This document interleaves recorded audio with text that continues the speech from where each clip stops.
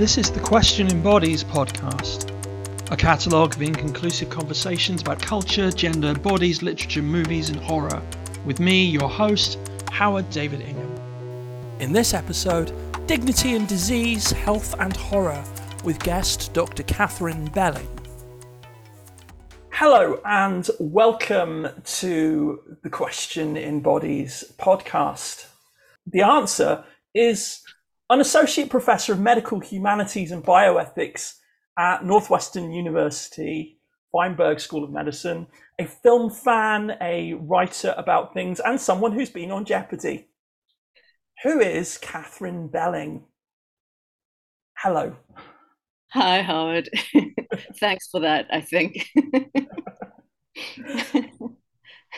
They actually make you record what they call a hometown howdy for Jeopardy, where they to show the sort of advertise on the commercial your local television market, and you have to ask that kind of question about yourself and then say, who is Catherine Belling, and then look surprised. And I did it so incredibly badly, I don't think they ever used it.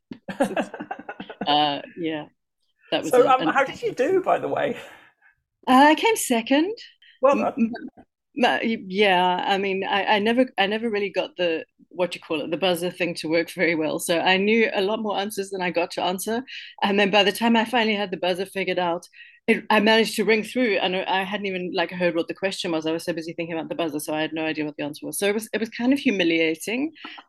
Maybe realize I've got the reflexes of a cactus, but it was certainly, educational. It was really interesting. I will wake up screaming the answers of questions that I got wrong, probably for a while. But it's a moment of existential horror, isn't it? Yeah.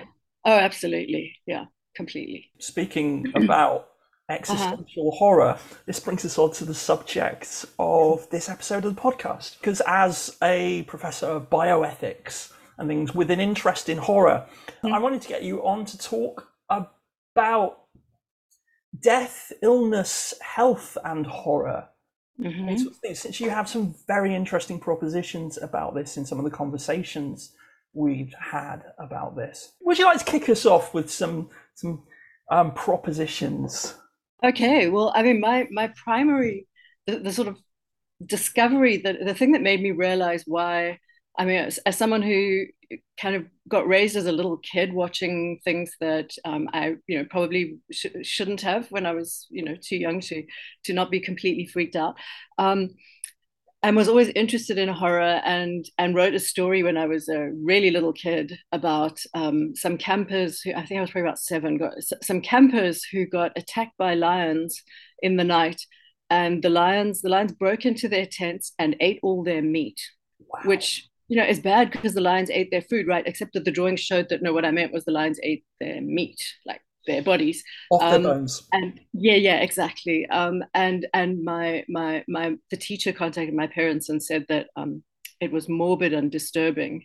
And the title of this horror book, when it eventually comes out, is going to be Morbid and Disturbing. And it's really about that, the idea that being interested in our meat is something that children shouldn't be, and yet we are. And in some ways, I think my involvement in medicine and medical education has been a sort of anxious effort to make my fascination with horror slightly more respectable. And I think there's some interesting stuff going on there about respectability, and which I think is, for medicine, decorum is incredibly important. And horror is thought of as fundamentally not decorous, as breaking all the rules, and that's how it works as a genre, I think, in a lot of ways. And we could think about that. And so I mean, growing up, I moved my interest in horror first of all into Shakespeare, and I think we talked about my PhD was all on bloodletting and public anatomies in Renaissance drama. Right. And then I moved from that to the sort of next step along via the medical part to be doing medicine. But I've gradually come around to realizing that I think one of the important things missing from medicine and medical education and the way doctors are trained and healthcare providers in general is that medicine is about horror. And it's about the things that make us feel horror. Right. And yet, within medicine, what you're supposed to do is civilize that, exclude all the chaotic, terrifying, gruesome things that are, what we fear, what we go to the doctor for often. Um, and so it seems so. I mean, if I say to you, what are horror movies? What is in a horror movie? What is the content of any horror story? Just throw out, the content, the The stuff. content of a Mm, horror story yeah.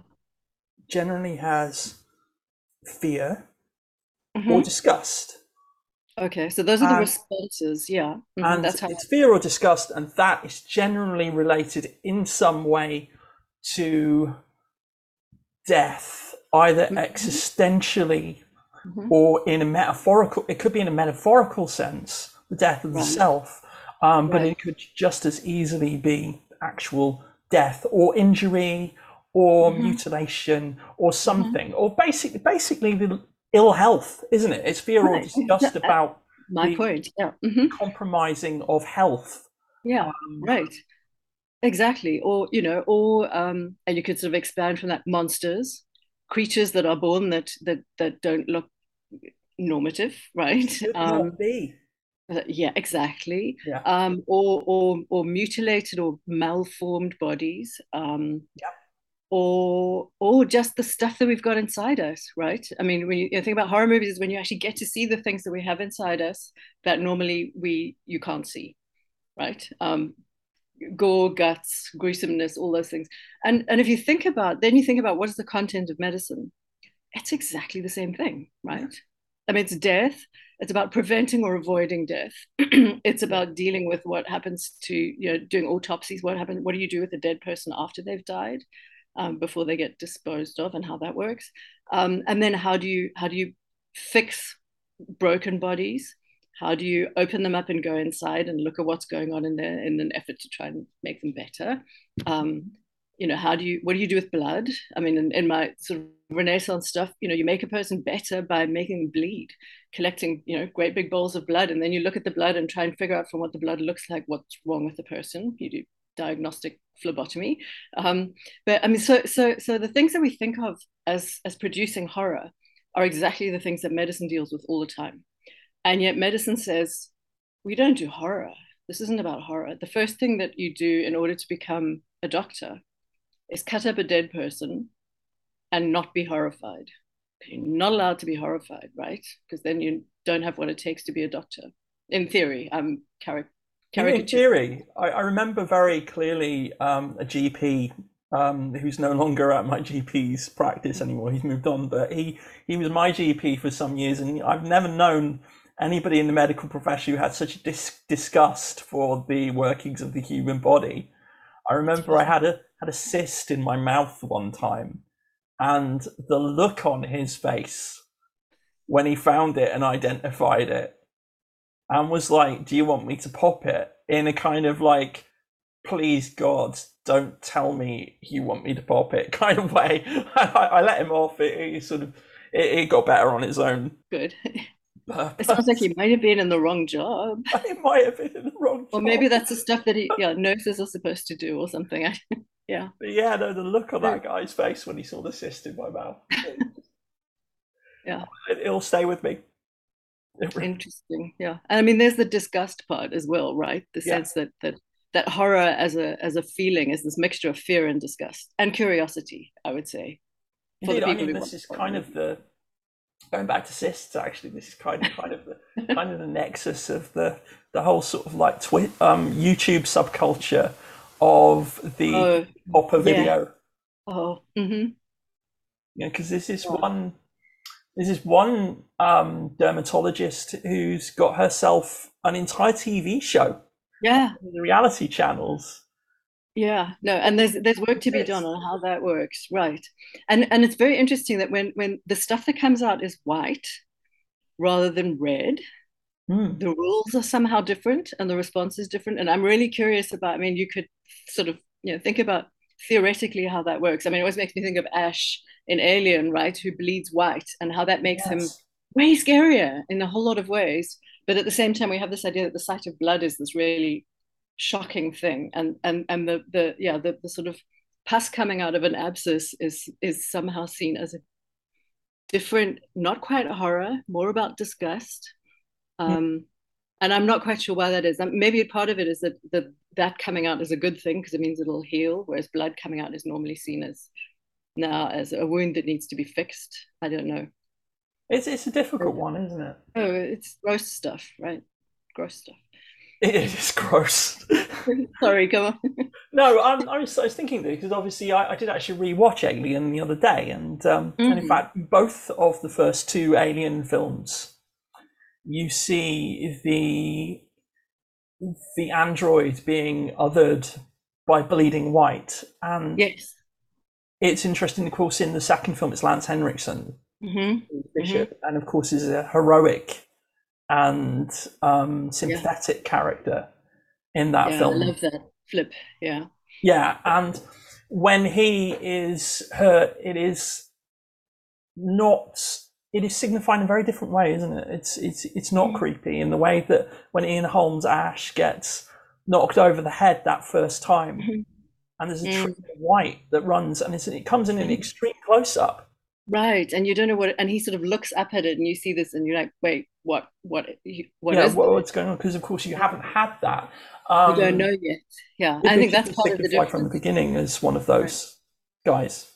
Right. Right. Yeah. Whereas for Bishop, you know a little bit about the anatomy of androids now. So it's not as shocking and you're already more, yeah, sort of willing to Yeah. accept what that looks like, And how then he you see works. Ash's disembodied head, which is connected up because they're trying to get him to tell them how to kill the Right. thing. And Right. he's covered in this white Yeah. goo Mm-hmm. the whole Mm. time.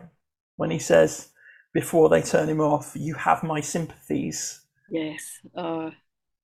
It's lovely. Yeah. With that It's a weird great voice. moment. Horror as well is undignified as well. Now, you sent me a piece that you'd written recently Mm. about dignity Yeah. as well. Horror is about because horror is an undignified reaction, and of course, you talk about how a doctor, if they're doing it properly, Mm-hmm. shouldn't be horrified by the inner workings of the human body because it's about dignity, isn't it? It's about that sort of thing. Mm-hmm. That's a great point. Yeah. I mean, I mean to go back to, and we can talk about, I mean, the dignity part in that article was partly also about end of life questions and the whole Yes. idea of death with dignity and what that means. And I mean, partly sort of doing with my bioethics hat on too, and thinking about how that how we how ethicists and how medicine uses the idea of dignity to kind of maintain control over something that is very very hard to control, you know, Yes. death and what a dead body is, no matter how dignified the death supposedly was, what you're left with is a corpse, and if you leave the corpse around long enough it will become utterly horrifying and disgusting no matter what, right? Because Yeah. that's what happens, partly because of all the other living things that hang out and take over, bacteria and things, Yeah. right? um, but from a medical perspective, I mean, something that I actually, this was how I first got involved with the medical humanities, was when I was working on the anatomy theatres in the 16th century and looking at the connections between, you know, the fact that people paid, you know, bought tickets to go and look at public anatomies through the Right. medical schools in Italy originally, and some say that's how Shakespeare first developed selling tickets at the Globe Theatre, was because of the model of selling tickets to go and see dissections. But so while I was doing that for my as a grad student, I found out that the medical school were having the students write essays about their anatomy cadavers, and they were just looking for a grad student to come and, you know, grade them. So I was like, okay, I would, you know, I was fascinated, and so I got actually managed to go into the anatomy lab and see how it worked, which is sort of how I got my foot in the door with the Right. medical education stuff. But it's fascinating how, you know, and that's years ago, but still there's this incredible ambivalence with people who are becoming doctors, who are, there's this incredible pressure to be able to go, you know, encounter a dead body, some of them for the first time ever, and be able to look at it. I mean, I had one student say to me in a class, I saw a dead person's face today for the first time ever. And the first thing I had to do was peel it off the skull. And I don't know what to do with that. And she was very worried at even admitting that she found that upsetting, because the assumption was somehow you should be able to do that without feeling anything. And that was partly what got me onto this. Wait, no, something needs to be thought about differently here, because that should feel like horror. Yeah. It should also feel educational, and you should be able to, and you should be able to hold those two things into, yes, you're learning the anatomy of the face and the skull, so that's the point. But if you don't recognize all the other things that it means to be the last person to have ever seen this person's face, and your job as a student to be to deconstruct that face, if you don't recognize the kind of existential implications of that, then how are you going to manage a patient who comes in who thinks they've got a monster growing inside them, which is what, cancer tells people. And they come in and they say, doctor, I've got these symptoms, I'm terrified. At some level, I think there's something terrible growing inside me. I need you to reassure me. And, a doctor who's like, oh, we don't do monsters. We sort of narrow this down to a kind of scientifically manageable subject, means that patients are left with the absolutely genuine horror, and the doctors are left with it too, and they don't know what to do with it because medicine is not supposed to go there. Yes, I mean, you've got the sort of balance between detachment on the one hand and compassion on the other. And you have to somehow find a way to make those work together to create a sort of medical dignity. Yes, nice. That's a nice way of putting it. Yeah.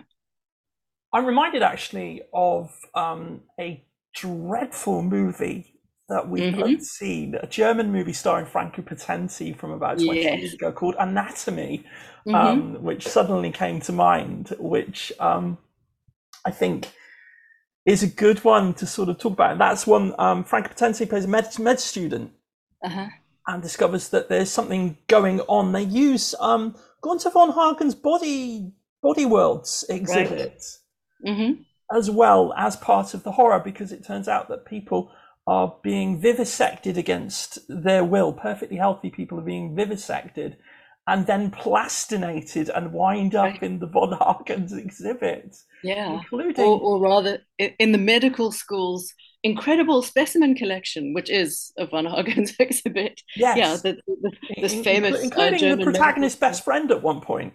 Yes, exactly, which is somewhat shocking. Yeah.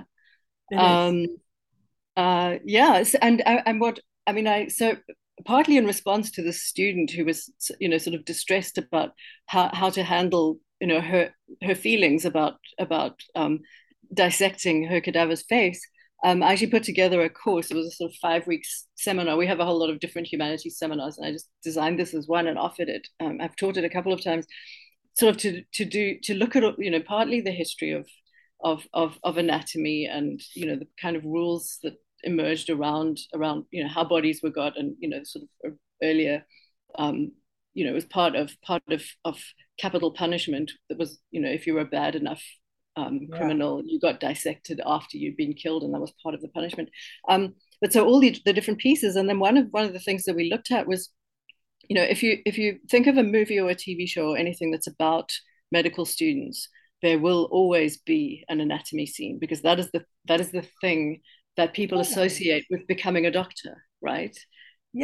Always that's the, when you ask what do medical students do, they honestly do not spend 90% of their time cutting up dead people. Far from it. And yet that's the way the public thinks about how you become a doctor. It's always used. Right? It's even in Raw, which is about a vet. Right. The dissection is, because they have a dog.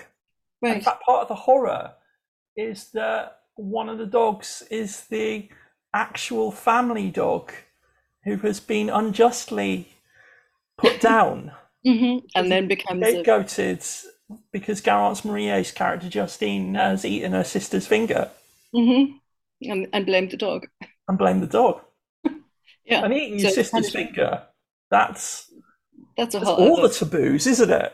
Yes. Yeah, and I mean, I guess to go back to what we were talking about before, the one of the other sort of important content things of horror, right, is if we are just meat, right, what does it mean when humans are food?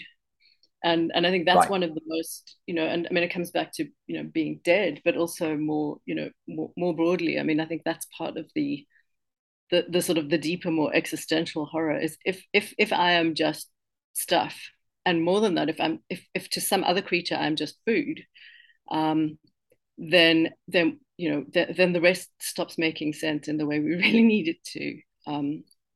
And that has And been the it can foundation also of be so much reassuring. horror literature, going right back to when horror literature became a thing of its own outside of folklore.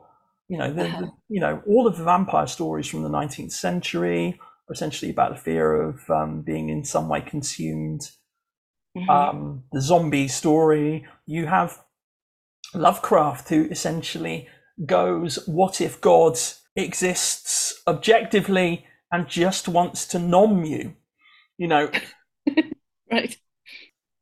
the fear of being eaten Mm-hmm. is very much part of that fear of being consumed, isn't it? And Right, right, and of therefore not being, of having the same sort of moral value as food, which is not a lot, except it's useful as nutrition. I mean, if you think about folklore and fairy tales, I mean, the wolf that wants to eat the, yeah, it's Little Red Riding Hood, or the bears that are going to eat Goldilocks, or I mean, it's so many of those stories are about exactly that: children trying to figure out whether they're just food or whether they're something else. Seems like an important piece of yes, I don't know, and cognitive development. everybody's had a relative who, when they were little, told them that they could eat them alive. Yes, right. Eat you all up. At some point, that relative forgot what it was like being a child, Mm-hmm. Mm-hmm. which itself is quite terrifying. To be a child or to And forget. to forget But being a child as well. yes, yeah, and sad. Yeah. Yes, it is. This is a relative who can't communicate with children to such an extent that they come up with something that would have terrified them when they were little. Mm, yeah, maybe because they're scared because they know that the child still knows that they could eat them alive if they just got a chance. These children haven't drawn that line quite so clearly yet, perhaps. Absolutely. There's a lot of sadness in horror as well, which is something that people don't often seem to address or write about. They're Mm-hmm. so Mm, obsessed with the disgust and the fear right, that right. the miserable sadness of these things sometimes passes them completely by.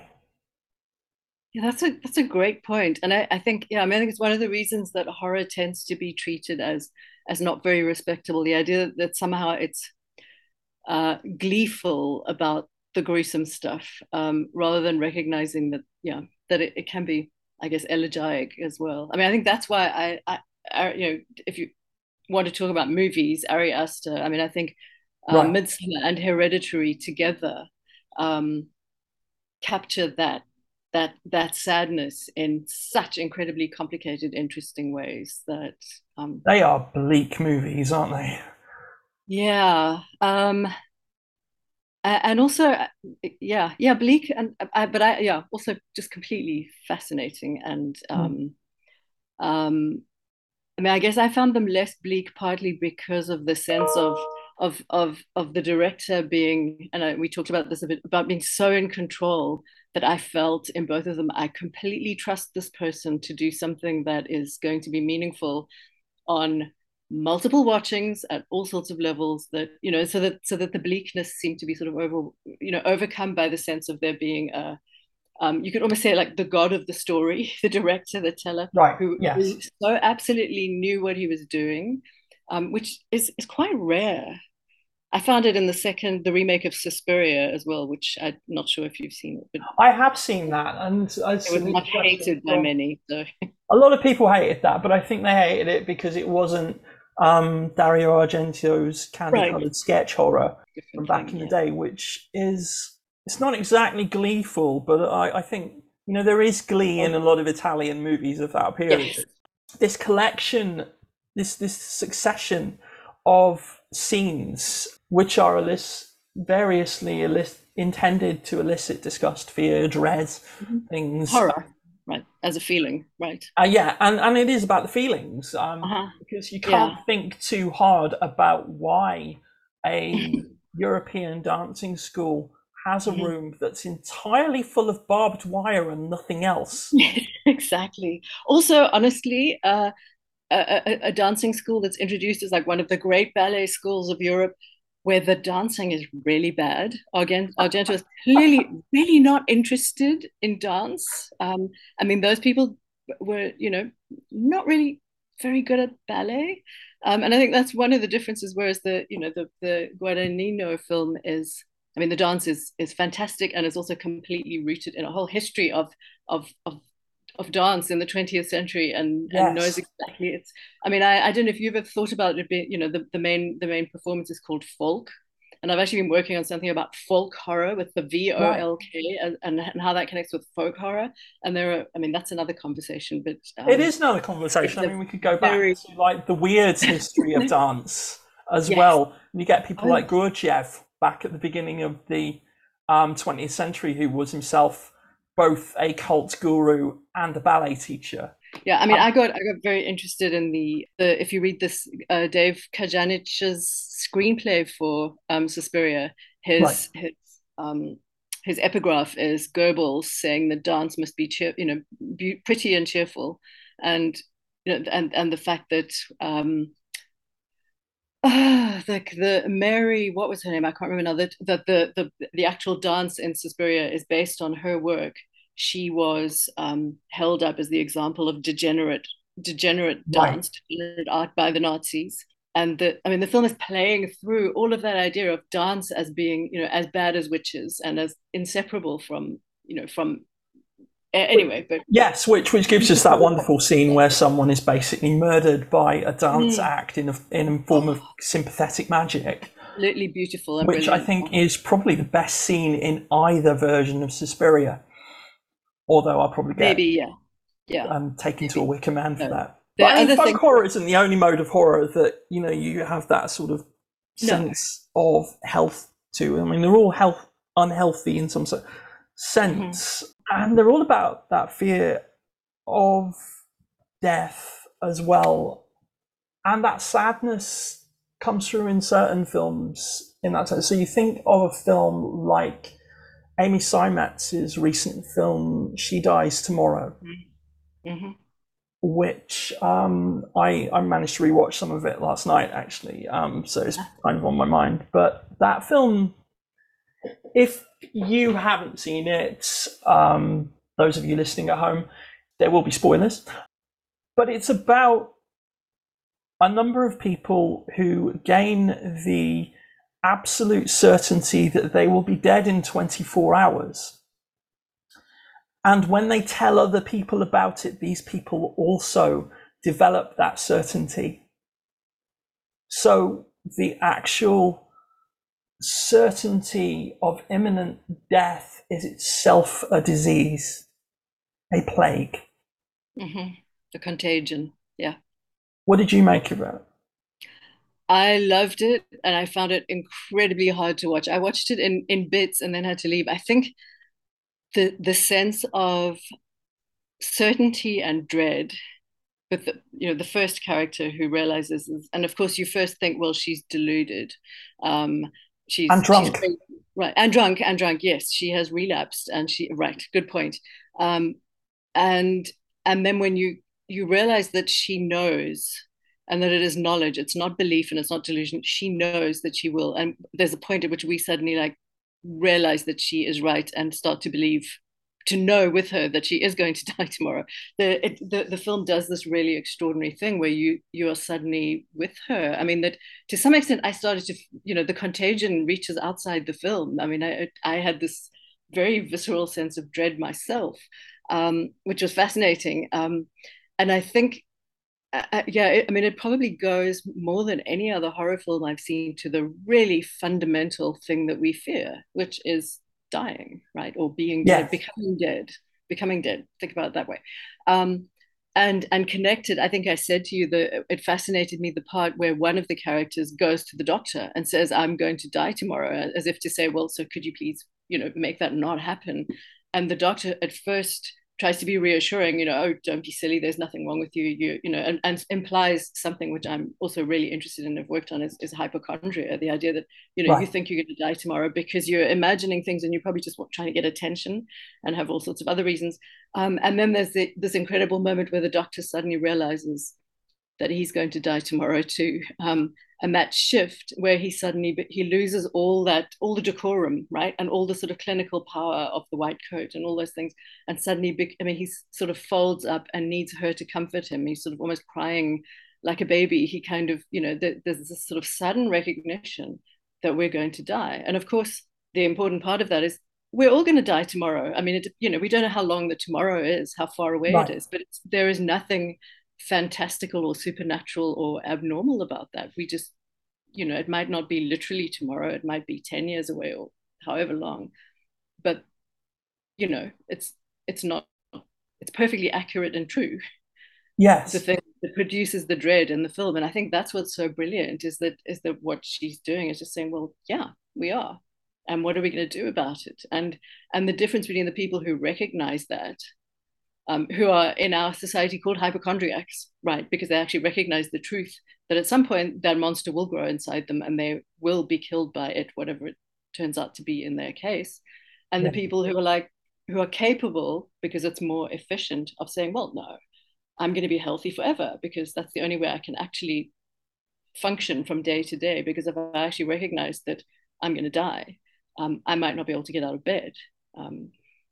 Yeah. So it gets to that kind of truth in a way that, yeah, I thought was really brilliant, really, Yes, and I thought it was one of the most disturbing films I'd seen for a long time in a very quiet kind of way. yeah. I found it made me think about how every single attempt that people currently have going on of curing death is Mm-hmm. basically bullshit. It's basically smoke and mirrors.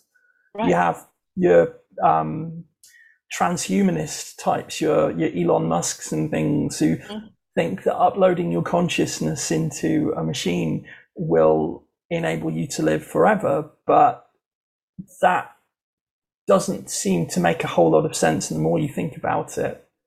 Machines break probably more easily than bodies do in a lot of ways, but Also, but I know that's not really the point. no, and also consciousness. Also, it's a copy. It's Yeah, not and actually the original. And no, and consciousness is embodied. I mean, we are not conscious yes, without our bodies. yes, and consciousness depends upon the nexus of experiences that we have. The experience of waking, the experience of a backache Mm-hmm. or a twinge in your tooth, Mm-hmm. of Yeah, an itch on the yeah, side of your torso, all of those things. and also pleasure. Being in the Yes, sunshine or breathing, or I mean, those are also part of it, which machines yes, indeed. presumably don't have access to. Yeah. A glass of orange juice or Mm, the breeze on your face. yeah. Going back to what you were saying earlier about the monster as well, Mm-hmm. the monster growing in you. And I was reminded, of course, that the word cancer itself, A crab. yeah, is the crab, and people thought that the crab was a spontaneously generated thing. There is a very interesting phenomenon which naturalists have started to notice called cancerification, which is Mm-hmm. essentially that invertebrate animals, even unrelated ones, have a tendency to evolve into crabs. They, Wow. Okay, that I had never heard and of. that Same the old. crab is the most common invertebrate form in terrestrial evolution. Really? It will always turn into a crab. The plant version of that is trees, where you have Yeah. entirely unrelated families that all form into trees. But the idea of a crab actually being a common thing, that things tend towards the state of cancer, is the Yeah. stuff of horror in its own right. It's lovely. Yeah. I I mean, mean, obviously, going back to dear old Lovecraft, or as I Mm-hmm. like to call him, the other Howard, um, who No, there are only two. Yeah. there are only two in fantasy and sci-fi, and he's the other one. I think of the fact that so much of 20th century horror monster discourse depends upon the fact that that one guy, apart from the fact that he was obviously a hideous racist who deliberately said stuff like, I don't know about that Hitler guy's methods, but my heart's with him. But he had a phobia of marine fauna. Yes. And as the Yes. most influential pulp horror writer of the early 20th Mm-hmm. century in America, suddenly it turns out that he's the reason why aliens and monsters have bug eyes, crab claws, And tentacles, always tentacles. Yeah. I mean, when always. you were talking about the crabs, I would have guessed cephalopodization more than crabification. I mean, like to me, the octopus and squid is where everything is eventually going to go, but that's just, my own, yeah, and because of But why, intelligence. why It's a separate immediately do piece. we think Cthulhu is of very squiddy, right? octopuses as alien? Yes, of course, exactly. It's alien intelligence alive on Earth now. What Yeah. more do you need? Yeah. Or if you're Italian, really good with pasta. Yes. Yeah. We could I was like telling you fry you up the should watch The rings. Boys. You should. I was telling you you should watch The Boys. There is an octopus scene, which you will remember this conversation when you get to it. I'll say no I more think about it. also of the movie Old Boy as well. Which I confess I have not seen, Oh, but I have heard that there's an octopus. Yeah, and live there. octopus is eaten. Yeah. Okay. Well, then clearly the scene in The Boys was referring to that too. Yes. Okay. You do have to watch. Apparently the actor was a Buddhist, and Park Chan wound up hating Park Chan Wook because Park Chan Wook made him do it Nick. about 7 times. Oh, yeah, I can't even eat the little ones when they're dead. They just, but when sliced up, which is probably a moral criticism of me when they sliced up and calamari, I'm fine. But when you can actually see the entire creature, there's That is a something point, though. There is a point at which a body ceases to be a where it body becomes meat. Yeah, and becomes meat, becomes raw right. materials. And that, Um, yeah, and the when that point goes wrong, when you that have horror. point is awkward, there is a nexus of horror. So you think, of course, Absolutely. of the Wisconsin mass murderer Ed Gein, Hmm. who mass murdered people and then made household handicrafts Yeah. with bits of the bodies, which of course then you see in the In original Texas Texas Chainsaw. Chainsaw Yeah. Massacre, where Hmm. they've got like a lampshade with faces on it Hmm. and stuff. And they're all people who used to work in a slaughterhouse. Right. And of course, we make things out of pieces of cattle, leather, for instance. But We when you do. shift that to the people who work there, it becomes unspeakable atrocity, which it is. I'm not saying it's not, but it is interesting how that shift works, right? Yes, that point where a body ceases to be a body and starts to be Becomes meat. stuff. And that Yeah. going back to Julie Ducournau's film Raw as well. Mm-hmm. That's a film Food. about where that line goes wrong. Mm-hmm. And I think, I mean, to go back to Midsummer, true too. I think, I mean, the scene, the Atta Stupa, the scene with the two 72-year-old Yes. people who arguably commit ritual suicide or are killed or are euthanized, if that's the term you would use, which most wouldn't, I think, in that context. But what it, yeah, how we read that, I think, is really really interesting in terms of that the dignity question, which is part of what sort of fascinated me about Yes. that scene in that film.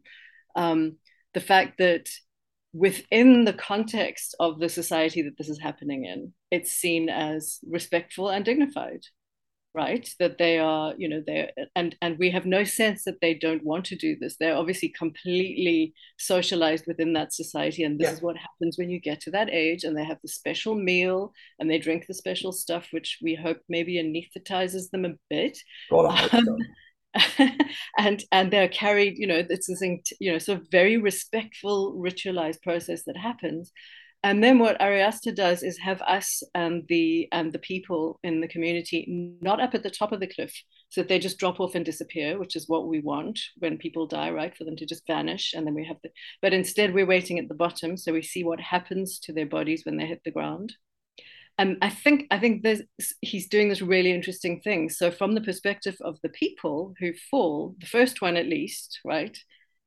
She doesn't know what happened. She hits the ground and she is done for. She is dead. She's fine. But we have to confront the fact that a dead body is smashed up. And he's very deliberate with the face, that the face, which is the place where your identity as a human Yeah. is the thing that's destroyed. And we have to think, okay, so from her perspective, is this a good death?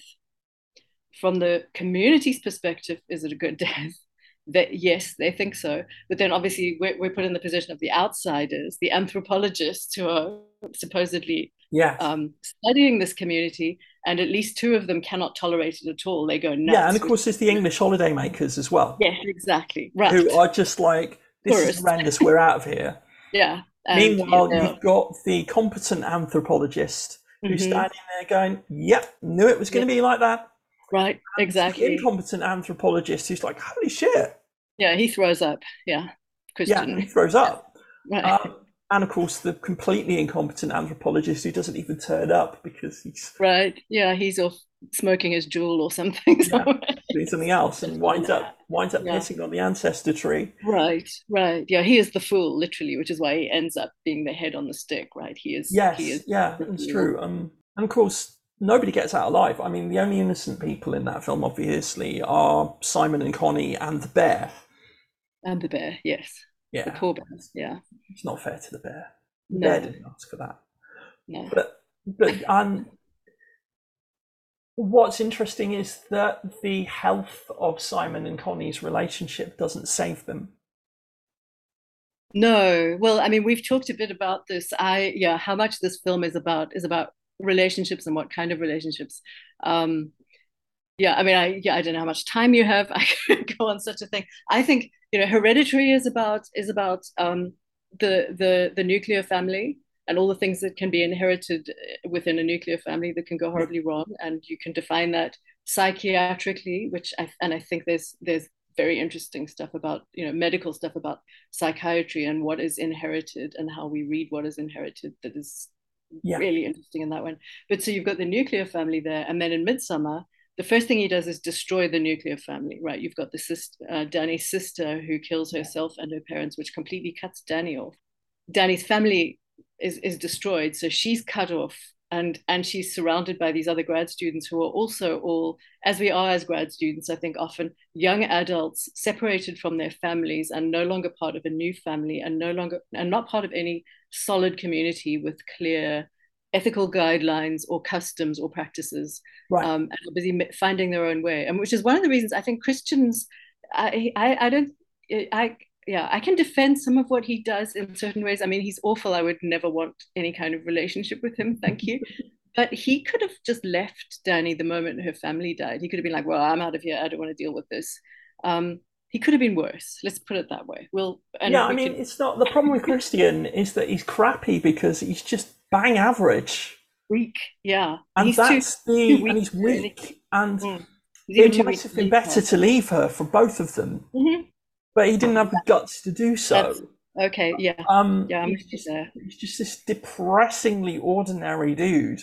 Mm-hmm. But also because he is unmoored, he has no guidelines in how to behave, and I think that's in some ways all of them are presented that way, and they're set against the Hurga, who are, where literally no one thinks independently and no one feels you can't have an emotion without everyone else having the same, acting out the same. Yes, and acting out, screaming in your face. Right. And one of the most appalling things to me in that whole place was the baby crying. I don't know if you noticed that. You hear when they're all sleeping in that sort of communal sleeping house, and you keep hearing the baby crying. And at one point, someone says, and they put scissors in the cradle with the baby, and they say, well, she's crying because we've had to separate her from her mother, because everybody has to be separate. You can't have any close connections with any individual other, because it's they've got to become ants in a colony.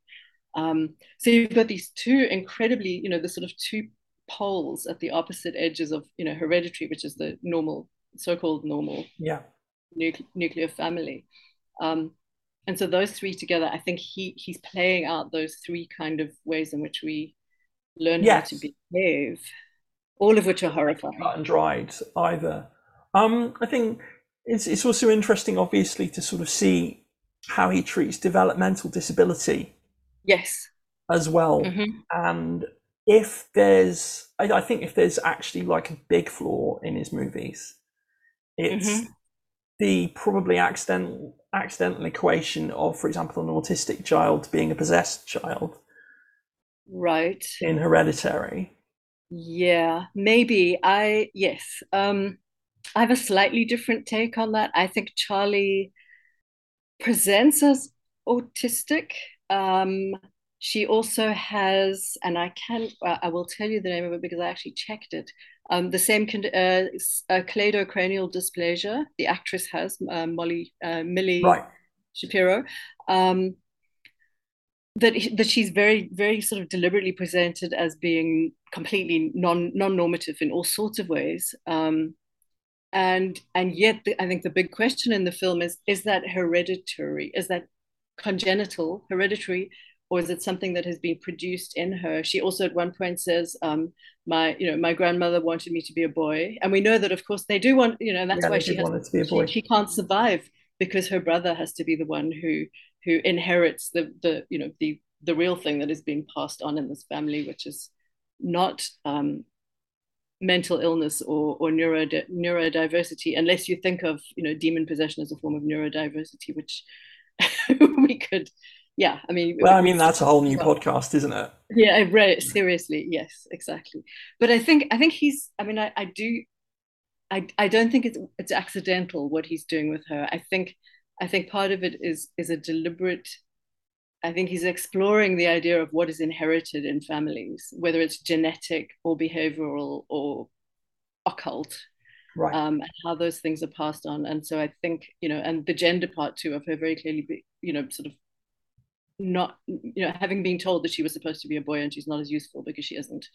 Um, and so, and she has a kind of a sort of slightly Tourette'sy OCD, and the no, wait, the click and the, that I think he's being more careful with her than a quick reading of her being as held up as being bad or possessed. Yes.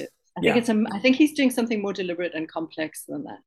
I mean, you can Maybe sort of that's just see because I that in love the film. Midsummer I'm with sorry. you can see that in Midsummer with the disabled Yes, child who right, has been bred as part of a eugenics, well, right. sort Also, of they eugenics say, program, yeah, mm-hmm, deliberately inbred. mm-hmm, And it's one of the flags that these people are yeah, basically Nazis, yeah. along Certainly, with nationalist. actual far right slogans being on banners literally When across the you, road yeah, as you go in. yeah, that If you Esther give has a shit. upside down, so you have to be able to pause and read it and translate. In Yeah, Swedish, yes. mm-hmm, And, in and Swedish. Yeah. as I mentioned in the previous episode, a lovely Swedish person translated them for me Right. and was like, Yeah. "Yep, they're far right slogans," Mm-hmm. and that you get the distinct impression that the Horgelanders are they're basically Nazis as Nazis would like to appear to the world. Right. Maybe. Yeah. They're how Okay. fascists want to look. Yes. Fascists. Yeah, I would say certainly. Yeah. I mean, the absolute social control, and Yeah, I mean, just for example, the people the people who are sent out to find the tourists to come in for the summer festival, they're very carefully chosen, obviously, and mm. Danny and Christian are there for eugenic purposes, for breeding. Clearly, the others are there for other reasons. Yeah.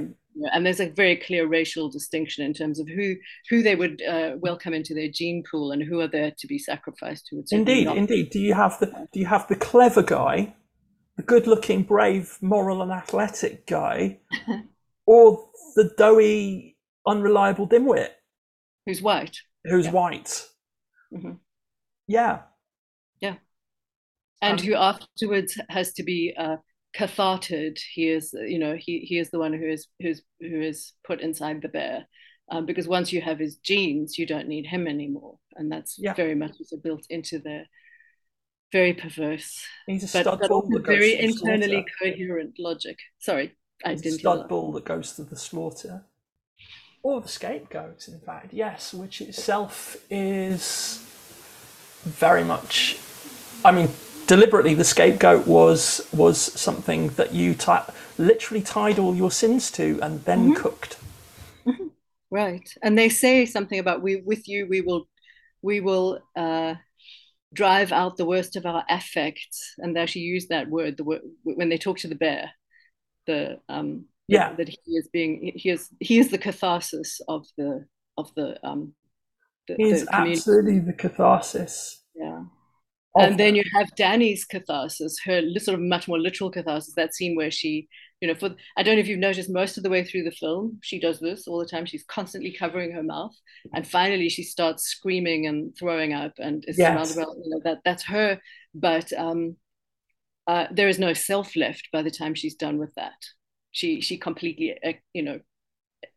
removes from herself everything that, so that smile at the end is there is no Danny left there, and she may be happier, but she is no longer Danny.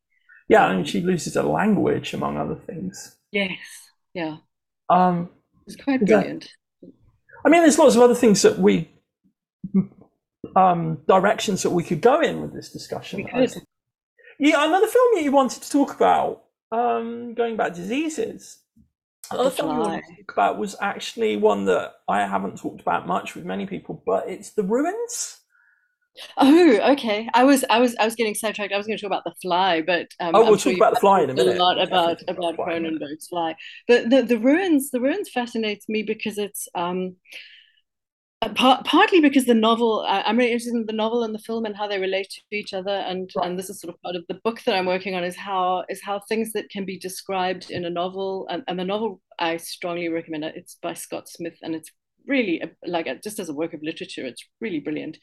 He takes it from the point of view of each of the four main characters, who are these four tourists, spring breakers, who end up Mm.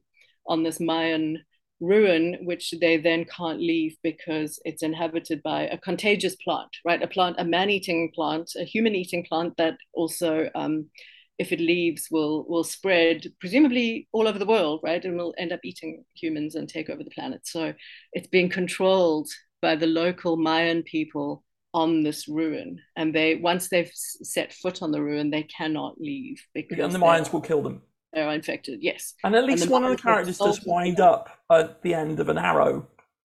Yes. Oh, Yeah, yes. Right at the beginning to tell us how serious they are. Yeah, and they've yeah. salted the land all around the ruins so that the The plant plant. can't Yeah, escape, and and then they're effectively human. containing it, except of course, Mm-hmm. I don't know how It's the book ends contained. because I haven't read it, but the film ends with the final girl, Mm-hmm. as it were, being taken away in a jeep. Yes. There is a close up of the plant You can writhing see a little of the vine on her head, and well, I won't do spoilers, except I will say that the ending of the novel is much, much better. right. So there, you should read it. Much better than that. But there's so many interesting things going on in that. Partly because it's obviously about contagion and containment, and because it's, so thinking about it's not folk horror at all, but thinking about how it's about people, tourists out of place in this different, this Right. place where they think they can be safe and they have control until they realize that they don't, and that they're trapped, and then sort of watching the process of how, all the dynamics break down. But also because one of the four is a medical student, or is in the Of course, it yeah. varies between the book and the film. And his response to, being able to solve all the problems, which includes carrying out an amputation, which is the sort of one of the set piece scenes, is this Yes. Yes. horrendous.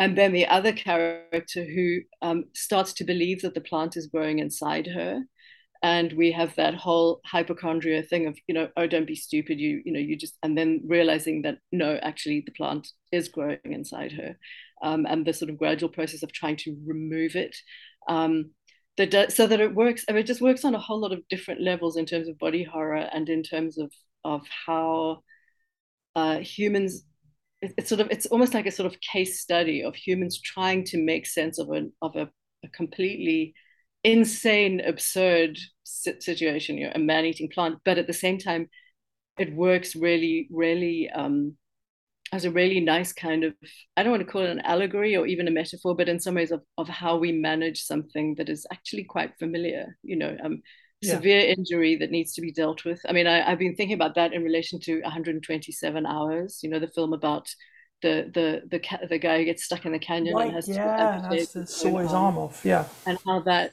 yeah, and sort of, I mean, how pain works on film in relation to how it works when someone's telling their own story, like he is in the book that the film's based on.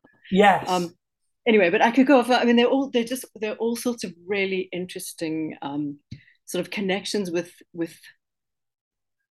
managing disease, with managing contagion, with responding to, again, the monster growing inside you. I've got this vine growing in me. Someone has to cut it out, and if someone else won't, I will. And then what that means for, like, what part of me is human if I'm cutting off pieces of me because I think I've got this monster plant growing inside me. So it plays out all the kind of really familiar things in terms of disease and pandemics and people who believe that they are sick and people who are really sick, and how we respond to those, even though it's in this very neat little setting that the whole film pretty much happens in, this tiny space. And yet works through a whole range of really interesting responses to body danger, I guess you could call it. Yes. Yes. So It also thinking about it, I'm reminded of Jeff Vandermeer's Southern Reach books as well. And the yes, first book, yes, of course, the narrator is a biologist mm-hmm. and is accompanied by a psychologist as well as a surveyor and an anthropologist. The linguist doesn't make it and chickens out and goes back early. Which is a pity. Yeah. And I don't know if you have you read the Southern Reach books. No, I've seen the film, the name of which I'm now forgetting, which is Annihilation, which Annihilation. Yes, doesn't actually yeah, bear I a haven't whole lot of read them. resemblance to the book at all. Oh, okay. That's, well, I must read them. Yeah, Highly recommend them, good. I will. and will not spoil them. But there's a similar sort of thing going on with containment Of as course. well, and the curiosity of that. Of course, you can't talk about monstrous transformations to the human body without talking about Cronenberg. Right. Of Really, course. Mm. And yeah, I mean, I really got started on the horror stuff of actually, sort of talking about horror not being perfectly sort of respectable, of finally deciding, okay, I'm actually my next project will be about horror in medicine. The part of the reason that I got to that point was my previous book is about hypochondria and hypochondriasis as what used to be a psychiatric diagnosis, although it is no longer for right? reasons I won't go into. Um, but the sort of central chapter of that book is, it goes through different things, the different rules of, be careful, be responsible, and then be afraid. And of course, if I'm talking, that you can't use that title and not talk about The Fly. And I realized, rewatching and writing about The Fly, how absolutely it describes the experience of someone who has symptoms and at first thinks they are quite a good sign, right? He's actually not feeling bad. I mean, he's at the beginning he's sort of turning into, Superfly, right? He's got super um, what do you call it, super abilities and things, and then obviously gradually he breaks down as he becomes less and less human. And you've got, to go back to our very original part of the conversation, the incredible fingernail scene where, and the various sort of human parts of him like, sort of fall away. But at some point he says, I think I have some kind of a cancer. Right. And the film really tracks out the process of having a disease, which for him and more so for the audience turns him into a monster, which he begins by reading as a kind of improvement, and then gradually recognizes that he is probably dying. And there's that crucial moment where he looks in the mirror and he says, "Is this how it begins? Am I dying?" And which is the Yeah. sort of point at many people, sort of feel a lump or have a first symptom and say, "Is this the beginning of the end? Is this the beginning of the way things are going? Of how I'm going to die?" Um, and then gradually gets to the point where actually he's kind of once he's got to the being able to walk on the ceiling stage, he's almost adapted to not being human anymore. Mm. um and but then eventually, because of various things we don't need to go into, eventually has to be euthanized by the Gina Davis character, right, where he asks her to end his life, and she does. Yeah. And in many ways, that's not, that, I mean, it's an extraordinarily moving scene for something so, for the killing of something which is looks like such a complete monster, and yet at the end we are, well, from my point of view, we talk about sadness, right? It seems like an incredibly sad ending too. um but yep, you Yeah. disagree, you disagree. And then of course mixed in also you've got, she becomes pregnant and gives birth to this thing which, in her dream at least, is a giant maggot, which David Cronenberg is the obstetrician who delivers it, right? um Yes. but so you've got there also, I mean, it connects with, the pregnancy part too, with, I have something growing inside me, I don't know what it is. um and that piece too. So writing about that made me realize that hypochondria is really about horror. It is about the fear that there is something, the thing inside you that's going to Right. kill you. And of course, every medical disease awareness week that says you should go and get tested for this, even though you're feeling completely healthy, you need to get your mammogram or your whatever, is really setting up that thing that you might feel fine, but your monster might already be growing inside you. You just might not know about it yet. And And they the way always that, focus on sexual characteristics as well. As yes, well, they particularly focus on those as the things you should be testing. interesting. Yeah. Your breasts, your 100%. testicles. Right.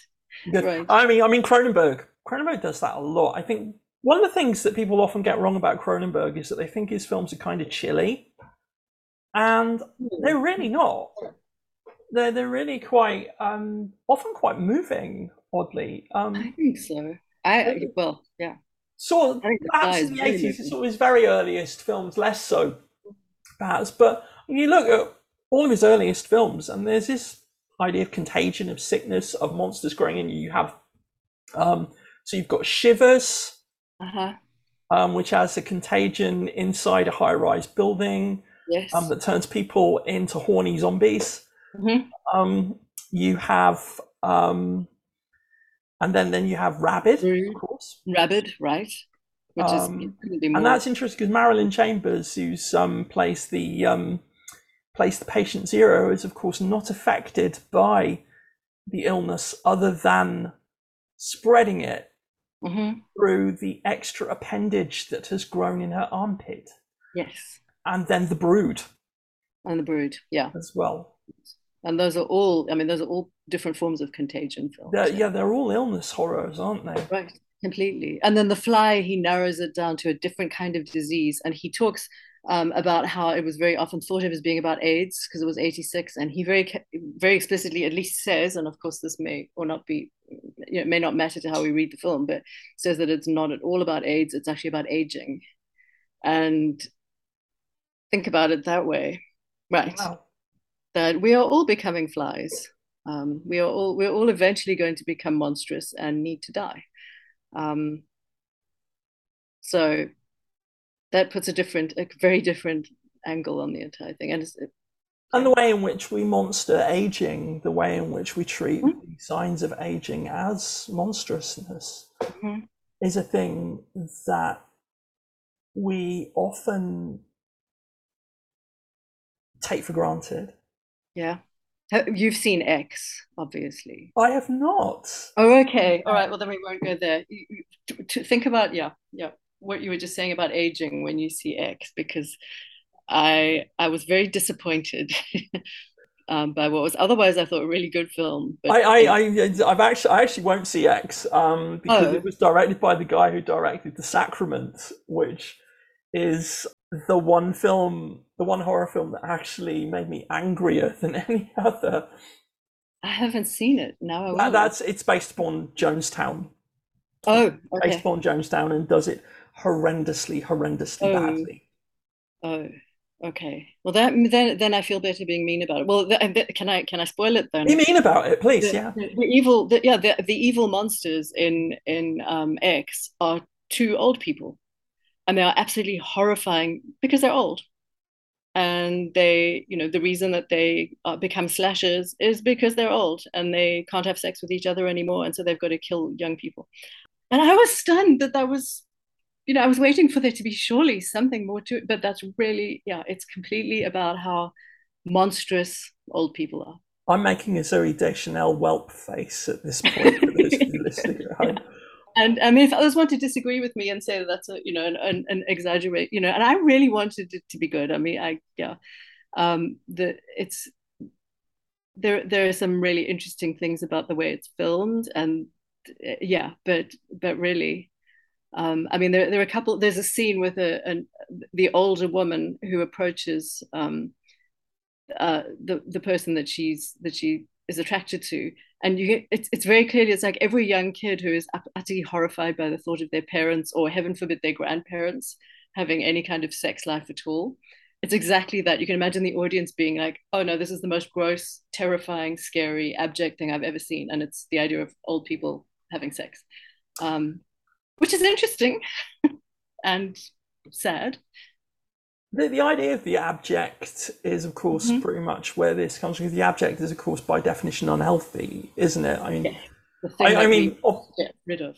The theory of the abject probably would be very different if Julia Kristeva had actually switched to skimmed for her cornflakes, I think. Go on. Because there's an entire the skin on milk about abjection and horror, and like the entire lengthy stream about how disgusting the cream on the top of the milk is. The skin on the top of milk, yeah, which I agree with. Yuck, but yeah, no, yeah, but I mean, yes, absolutely. And the psychoanalytic, I mean, I'm not sure how much the psychoanalytic read of it is even necessary. I mean, so much of it goes back, further to, the person whose name I'm blanking on, the anthropologist who wrote about, dirt, is stuff that, I'm blanking too, so yeah, well, no blame attached. Yeah, when I remember, we'll put it in the notes. But yeah, that the sort of obvious idea of the need to dispose of that which is potentially dangerous. I mean, you don't keep the corpse around for obvious reasons, and therefore it is abjected, and how that works, within our own sort of mental structures as well. That, I mean, in many ways, yeah, I mean, medicine works by abjecting exactly the stuff that it also depends on in order to exist. That if those things weren't there, there would be no need for medicine. Wow, yeah, if people didn't get sick, there wouldn't be doctors. Right. That's one of those things that you don't actually sort of think about, but when that point is made to you, you go, of course. There is a weird kind of relationship that medicine has with its subject, isn't there, in that respect? There's a lot of contradictions, like we talked earlier about detachment versus compassion and that sort of thing. Going back to the film Anatomy, yes, the bad guys are the bad guys because they are the hilariously craply named anti-Hippocratic society, who are essentially a group of doctors who don't believe you should be compassionate, that you should just be dispassionate and not care about the dignity of people, just see them as see them as subjects for your experiments. Right. Do harm if it furthers your science. Do harm if it furthers your science. It's really the anti-ethical society, the medical anti-ethical society. I don't think it's actually any less crap in the original German. No. I mean the dubbing is spectacularly awful and hilarious, but I admit I subbed that one. Yeah, I don't know that I had the option when I saw it. But anyway, either way, yeah. I mean, the dialogue is quite something. But it does go to the whole idea of that the rite of passage to become a doctor is to shut down certain parts of one's identity. And I will say, I mean, in defense of, like the work I do and the place I work, medical education is not what it used to be. It is very much improved, and there is certainly a great deal more attention to that, to the what is often called the humanistic aspects of medicine, which is not a term I love, but the idea that uh, ambivalence and and uh, uh, recognition of fallibility are actually really good for doctors as well as being better for patients. And which is part of what the medical humanities and ethics training does, which is there's a lot more of it in medical schools than there used to be. Which is good. I mean, obviously, there's a Very good. subgenre, a very small subgenre of films where doctors go wrong and Mm-hmm. perform horrendously unethical things on their patients Oh yes, or choose their patients. So, for example, or a specific patient. So, you think of Almodovar's The Skin I Live In. You yes. think of Georges Fonju's Les Yeux Sans Visage, Uh-huh. um, Eyes without a Eyes Without face. Yeah. Face. There was another one that popped into my head and is gone now. But you have a whole bunch of these. Oh, Dead Ringers, obviously, Oh, as I love, well, yes. Yeah. which ties it all up with sexuality, straight guy Mm-hmm. sexuality in a Mm-hmm. particularly nasty way. Mm-hmm. And also with the twins, the kind of double identity of the doctor is which of Yes. the two are you? I mean, you have this sort of really nice actual split personality of conjoined doctor identities. Um, Yeah. yeah. And of But course, I they mean, a swap lot of this, places. a lot of this obviously goes back to Frankenstein too, and we always think of Frankenstein as the first mad scientist, but he's also a medical student, although certainly not a clinician, and that he never really treats Right. patients who are sick. He just deals with dead bodies. He never gets past that first stage, right, until he manages to bring his experiment to life. And there's dear old Jekyll as well, Dr. Henry Jekyll as Oh well, yes, yeah, he makes Mr. who, Hyde. yes, of course, becomes Mr. Hyde. And Mm-hmm. that's a particularly interesting one because his disease is framed in a lot of ways as an addiction. Addiction. Mm-hmm. Because Stevenson had addiction problems of his own. Mm-hmm. And you could read the original story, which isn't actually very long. It's only about 50 pages in the edition I've got. This Right. is a short little thing, but Jekyll's problem is framed as essentially alcoholism or a drug addiction, Mm. including the way in which he feels brilliant when he's had his magic Yeah. drink Right. and utterly uninhibited. Mm-hmm. But something Right. in him has gone. He is smaller. He has a haunting sense of unexpressed deformity, as Stevenson puts it. That's Uh, lovely. Yeah. so that people look at him and think that there's something wrong. And having known some alcoholics in the past who had not recovered, and seeing how that disease expresses itself, you can sort of see what is lost when that addiction takes over. Mm-hmm. He reaches the point where he can no longer function without the drink, The and substance. I'm Yeah. assuming you've read the story, Mm-hmm. Long but, ago. Yeah. Mm-hmm. but the bit where he actually runs out of the essential salt and tries to get some Right. more from the chemist, Mm-hmm. only it's a different batch. And Doesn't work. no matter how many times he tries to get another batch, he can't get it to work anymore Mm-hmm. because it turns out the impure batch was the first batch, and he'll never And what he know. needs is the impurity rather than the recipe. Yes, Yeah. Which is he was never in control of it, even when he thought he was. he's never in control of it, even when he thought he was. It's a wonderful way of putting it. Mm-hmm. And that addiction takes over and eventually destroys him. Mm-hmm. Yeah. So we've been talking for a good solid hour, and I think that we could probably talk for another hour again if we're going on. However, there's only so much you can get into one podcast episode, so I think Mm-hmm. I'm going to knock it on the head now. Have you got any final Okay. point that you'd really like to make, Catherine? Ah, too many. Yeah, it would be good to go on having this conversation. I mean, I think mostly, I think horror. I mean, I just yeah, medicine and horror are really closely connected, and I think that that's probably about where I'd end. My head is too full of all the different things we've talked about, but yeah, it's a useful sort of filter to put over a lot of very familiar stories that we don't think of as being related to healthcare or to medicine.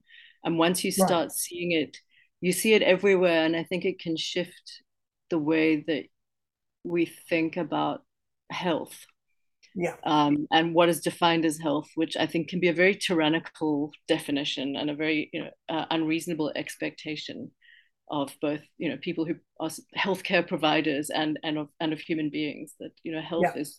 is a dangerous concept in some ways, and I think horror helps us think through the idea of health in maybe healthy ways. How's that?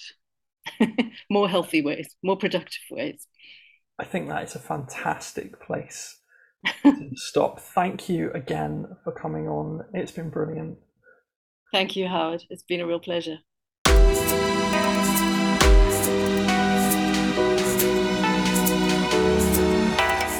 Questioning Bodies is an independent podcast hosted and edited by me, Howard David Ingham. Music is by Stephen Horry. Thanks for listening.